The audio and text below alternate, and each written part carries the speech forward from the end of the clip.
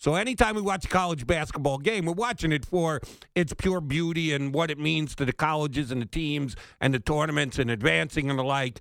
We're also keeping an eye out on how good is this guy going to be when he gets to the next level. Can he play in the NBA?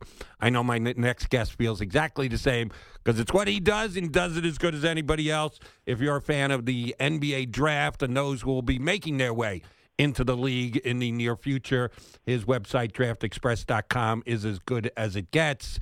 We're talking to Jonathan Givony here on CBS Sports Radio. How you been, Jonathan? Doing well, Jody. How are you? Good. This has got to be a fun time of the year for you because I know you get around and about and you try and watch as many games and get to workouts and tryouts and camps and stuff. But you can always get some action on TV. It's nice when they deliver you just game after game after game after game, is it not?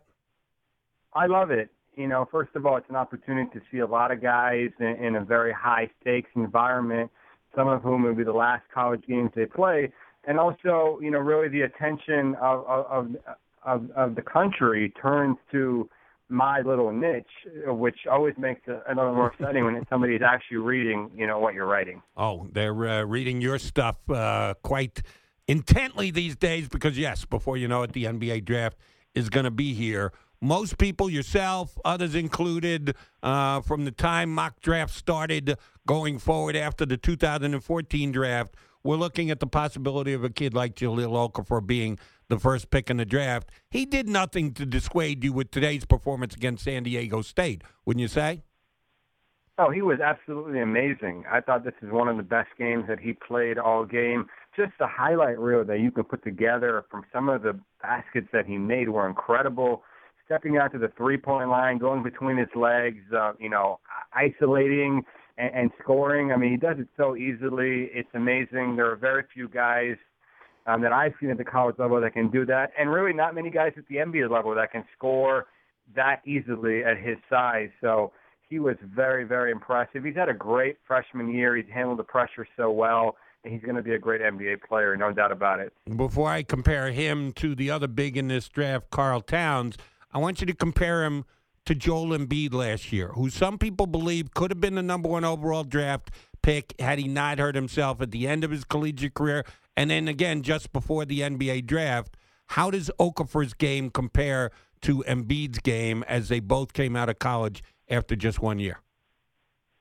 I think Embiid is just as talented offensively as Okafor. What really made Embiid special was that he's learning how to play basketball now. He really, picked up a basketball just a couple of years ago, whereas you heard the people on CBS today talking about how him and Tyus Jones were already in the AAU National Championship in the third grade. That's when he started getting notoriety, as a top prospect, whereas Joel Embiid, nobody knew his name until he was 17, 18 years old. So they're different in that regard, but they're both incredibly skilled players offensively. I really hope that Okafor is able to stay healthy, which has been Embiid's big issue up until now. Some people suggest that Karl Anthony Towns may be, over the long haul, as good, if not a better player than Jahlil Okafor.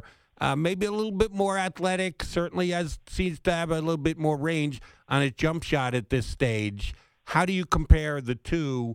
Is it a foregone conclusion in your mind that Okafor is going to be the number one pick, or could it be Towns? It's not a foregone conclusion. I really think it depends heavily on who gets the pick. Towns actually is probably a better fit for the style of play that we're seeing in the NBA today, which is all about tempo, spacing, rim protection, athleticism.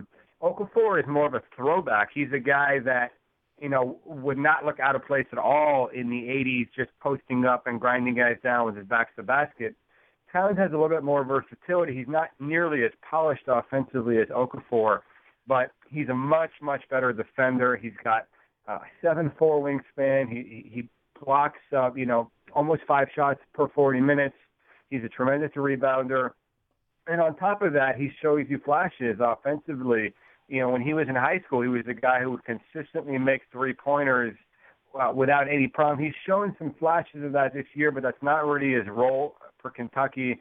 I think he's more of a versatile guy, but there's still some question marks about whether he can be another number one option in the NBA, where Okafor, you can see that's the direction he's definitely leaning right now. We're talking to Jonathan Givony of DraftExpress.com, one of the best advanced guys, giving you insight and predictions and projections and reports on the guys who will be coming into the NBA draft coming up next year. I just made this comparison before we punched you up here. Tell me if it's got any merit or if I'm just whistling in the wind. When I compare Okafor and Karl Towns, it makes me think of two former teammates. I see Okafor as an Akeem Olajuwon-like. Great post moves, ability to get his shot off, great footwork down low. When I see Towns, I see Ralph Sampson, who at 7'4" was an unbelievable athlete, step outside, shoot jump shots and the like, wasn't going to overpower people the way that his teammate Olajuwon did. Olajuwon certainly went on for me to have the better career of the two, and I think it's the way it's going to shake out between these two guys. Is the comparison between those two and the two former Rockets anywhere near being on point? I didn't grow up. I grew up very, very young when those guys were playing. So I don't know as much about them as you do. I've seen all the highlights. I've seen the film. I've watched, NBA TV. My understanding is that Olajuwon, was an all-defensive guy, who also was a good, offensive player too, but really, he was a defensive player of the year type guy where it's hard to see, Okafor turning into that. But, it's a different era in today's NBA, really. The centers are kind of marginalized. And, there's some question marks about whether that is because there aren't as many big men or it's just that the game has evolved and it's just become so, focused on spacing and three-point shooting. So it's going to be really interesting to see how these guys are utilized. They're both extremely talented. They would both be top three prospects in pretty much any draft class. So, we have a lot to look forward to. It's a really, really strong draft. Another player like Jahlil Okafor and Karl Towns, who looks like he's going to be one and done after just 1 year at Ohio State, is D'Angelo Russell. Not going out on the note he wanted to. 3 of 19 yesterday in Ohio State's final game. One game does not a career make, and even if it's a shortened career of just 1 year at Ohio State, that game is not going to affect his overall draft status, is it? Probably not. There are a lot of the question marks that we had on Russell before that game, really kind of reared their head. He's not a great athlete, and he's not a great finisher around the basket, and I think you saw Arizona really hone in on that and try to prevent that. But in one of his worst games of the season, it was still very easy to see how talented D'Angelo Russell is. I mean, some of the things he did yesterday were extraordinary. His passing ability is magnificent. So I think he has a great future in the NBA. I'm not sure if he's going to be a number one option, but he is going to make his teammates better. He can make shots. He can do a lot of different things. He's a very versatile kid. He's extremely intelligent. He's got a great future ahead of him. One of the things that your website is great for is international insight and giving us information about players who aren't in the NCAA tournament. One who did so by choice, Emmanuel Mudiay, decided to forego playing college basketball, couldn't get qualified to play at SMU, took his act to China instead, and he had kind of an up-and-down type year there. Played well early, got hurt, was replaced on his team, couldn't get back into the lineup, but did stick it out and stayed with it in China. I've talked to a couple people and say everything they've seen, everything they've heard is still as good as ever. Has his Chinese experience helped or hurt his draft status for this upcoming year? I don't think it helped or hurt. I think that it was about what we expected. I've worked with Chinese basketball teams in the past doing consulting work for them.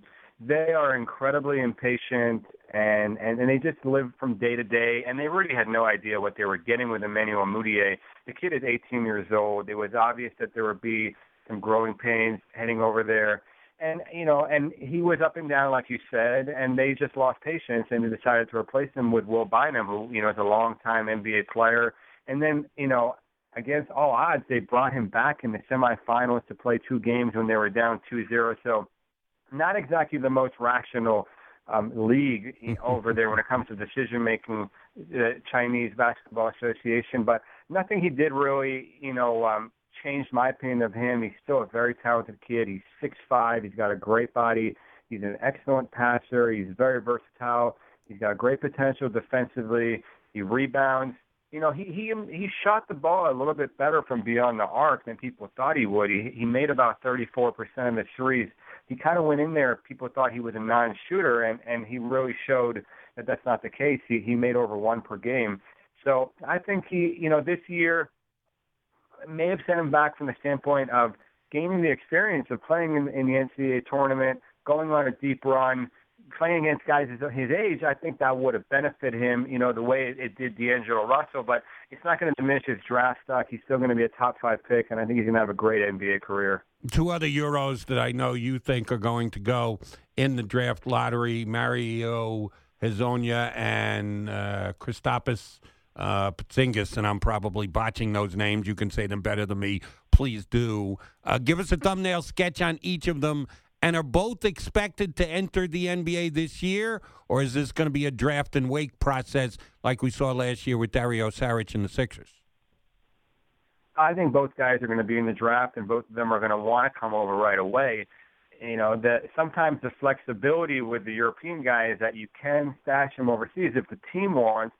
Philadelphia having multiple picks potentially in the lottery could go for that. They might decide to take a guy and keep him overseas and try to be back for another year. Mario Hezonja, he's a Klay Thompson type player. He's a 6'8" small forward with very good athleticism and tremendous shooting range. He's very, very aggressive. His game is much better suited to the NBA style than it is to Europe. He gets in trouble sometimes with his coaches because they have this hierarchy thing where you're supposed to defer to the older players. And this guy has unbelievable confidence in himself, borderline arrogance, but he's so good and he's so talented that I think NBA scouts really, really like that. Porzingis, on the other hand, is a much more of a raw prospect. He's 7 feet tall. He's very frail, but he's extremely skilled. He can shoot threes. He can block shots. He has a lot of talent. He's a long ways away from being able to help an NBA playoff team right now. There are some concerns about his toughness, about his feel for the game. I go back and forth on him. I'm not sure, if I would draft him in the top 10, but he's extremely talented. He's going to come in. He's going to have great workouts. He's going to be like a Yijian Lian type guy who's just going to murder cones, and NBA teams are going to go crazy about him. So he could really see his stock rise because of that. If there's one player who, over the course of the year, maybe you had him either in the second round or not a guy you thought was going to come out this year, who's had a really good season, maybe even added to it with a tournament performance or two so far this year, is there a guy who's been a pretty rapid riser on your board over the course of the last 3 months? There are a couple, and there always are, but one guy that really stands out is Jeremy Grant, the senior from Notre Dame. He's had an amazing season. He's really showed incredible playmaking ability. He led his team to the Sweet 16. They just got an overtime win over Butler last night, so we're going to continue to be able to see him. He's got great size. He's way more athletic than anybody thought. He's a pretty good outside shooter. He's a solid defender. He's just a really steady guy who's going to be able to come in from day one and help an NBA team, and that's why I think he's going to go pretty high, potentially in the lottery even. Another guy that's kind of come out of nowhere is Chris Dunn from Providence, who was a McDonald's All-American who had to sit out the last 2 years because of a shoulder injury. And he's really playing almost his first year of college basketball, and he's done an amazing job. He's very talented physically, 6'4", long, with a great body. He's terrific in transition. He's got great potential defensively, and he averages 8 assists per game, so there's a lot to like there. He's more of a long-term project than Jerry Grant is, but he's also extremely talented. Jody, we came into this year thinking that this is a very weak class from a point guard standpoint, but it turns out that we have 5 or 6 guys that might go in the first round. That's pretty exciting. All right, and how does, and I know this is way down the road, but you do it, we all do it, you're just very good at it. How does this year's overall draft class compare, number one, to last year's class, and number two, to next year's class? Because we're already looking at the high school kids who are going to be the one-and-dones next year that are going to be at the top of the draft class. How would you compare 14 to 15 to 16? You know, Jody, a lot of people wanted to make the 2014 NBA draft into this can't-miss, sensational prospect. You know, I wasn't really on board with that, and I was fairly vocal saying that I thought there were some really nice players in the draft. I didn't think there were really any difference makers. I actually think that the 2015 draft is much stronger, both at the top and in terms of overall depth. We still need to see who enters the draft. That's going to be a big factor in how deep of a draft this is. But I think that this draft has been surprisingly strong and getting stronger every month. All the NBA guys I talk to are very excited. Even teams that are in the playoffs, they're going to be drafting in the 20s. They all think they're going to be able to get a pretty good player, even at the end of the first round. In terms of 2016, it's early to say, but it doesn't look great right now. A lot of the high school guys that I really trust, guys like Evan Daniels, who do a phenomenal job, they say that this is one of the weakest high school senior classes they've seen maybe in the last 10 years. And, that bunch of freshmen next year are going to make up the backbone of the lottery. Yep. We have 10 guys projected to go in the lottery right now from the one and done. So if that's a weak class, and then I'm seeing the international class in 96 fairly weak, I'm a little bit concerned about next year's draft, to be honest with you. But, there's always guys that come out of nowhere. There's always the Jerian Grants and the Chris Dunns, and then you have, the Frank Kaminsky's who don't look like anything their first 2 years of college basketball, and then really, really develop and emerge as top players. So I think it'll even out, but right now it doesn't look as strong as 2015. I lied. I have one more question for you, just because the Kansas game has just gotten underway. Kelly Oubre was thought to be potential top 5 draft pick, McDonald's All-American, great freshman coming in. Couldn't crack much playing time early on for Kansas. Certainly has come along as the year has gone on. A guaranteed lottery pick, how high is high for where Oubre can go? I don't think he's going to go in the top 5 anymore. He's had a very uneven freshman year. Even when he has played, he's been somewhat of an enigma at times. He really isn't polished enough right now to really assert himself on, the best defenses in college basketball. So I think he's probably more of a guy that goes in the 7 to 14 range. There's a chance he drops out of the lottery, but not likely. I still think he's going to be a good player long term, but he has it's going to be 2 or 3 years until he really, is able to make an impact in the NBA. His website is as good as it gets when it comes to information on the upcoming NFL draft. You should all be following Jonathan Givony on Twitter at DraftExpress and checking out DraftExpress.com as we get that much closer to the NBA draft. Jonathan, go back to watching the college hoops. Thanks for coming on today. Always appreciate it. Thanks, Jody. Have a great one.